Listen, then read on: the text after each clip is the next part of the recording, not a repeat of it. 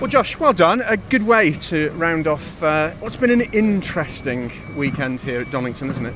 Yeah, it has. I mean, we had a really tough day yesterday. You know, I've not hidden that. So, you know, to come back today, you know, we regrouped after you know, a poor day yesterday.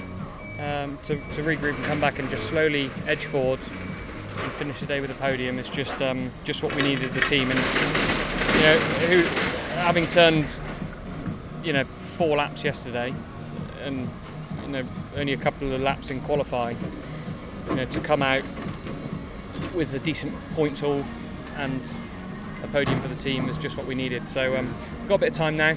We can regroup, work on the things that we know that we need to improve on, and get a plan for the rest of the season. There was one point where I was holding my breath for you, and that was your move on Dan Lloyd. Yeah. Do you know what? It was the widest car I've come across in a long time. No matter where I went for the move, he covered it. You know, even under braking zones, as soon as I went for a move, he jinked to cover that. That attempt, and I saved a couple of hybrid laps for the last couple of laps, just for an out and out, you know, attack on him.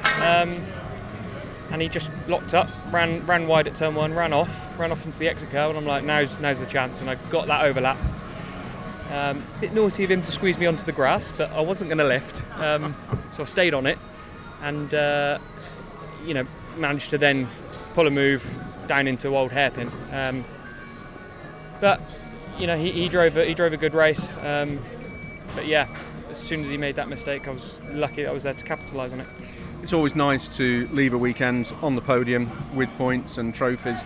How much of that momentum now, and what can you take to Brands, and what are the key learnings from this weekend that you'll take to Brands?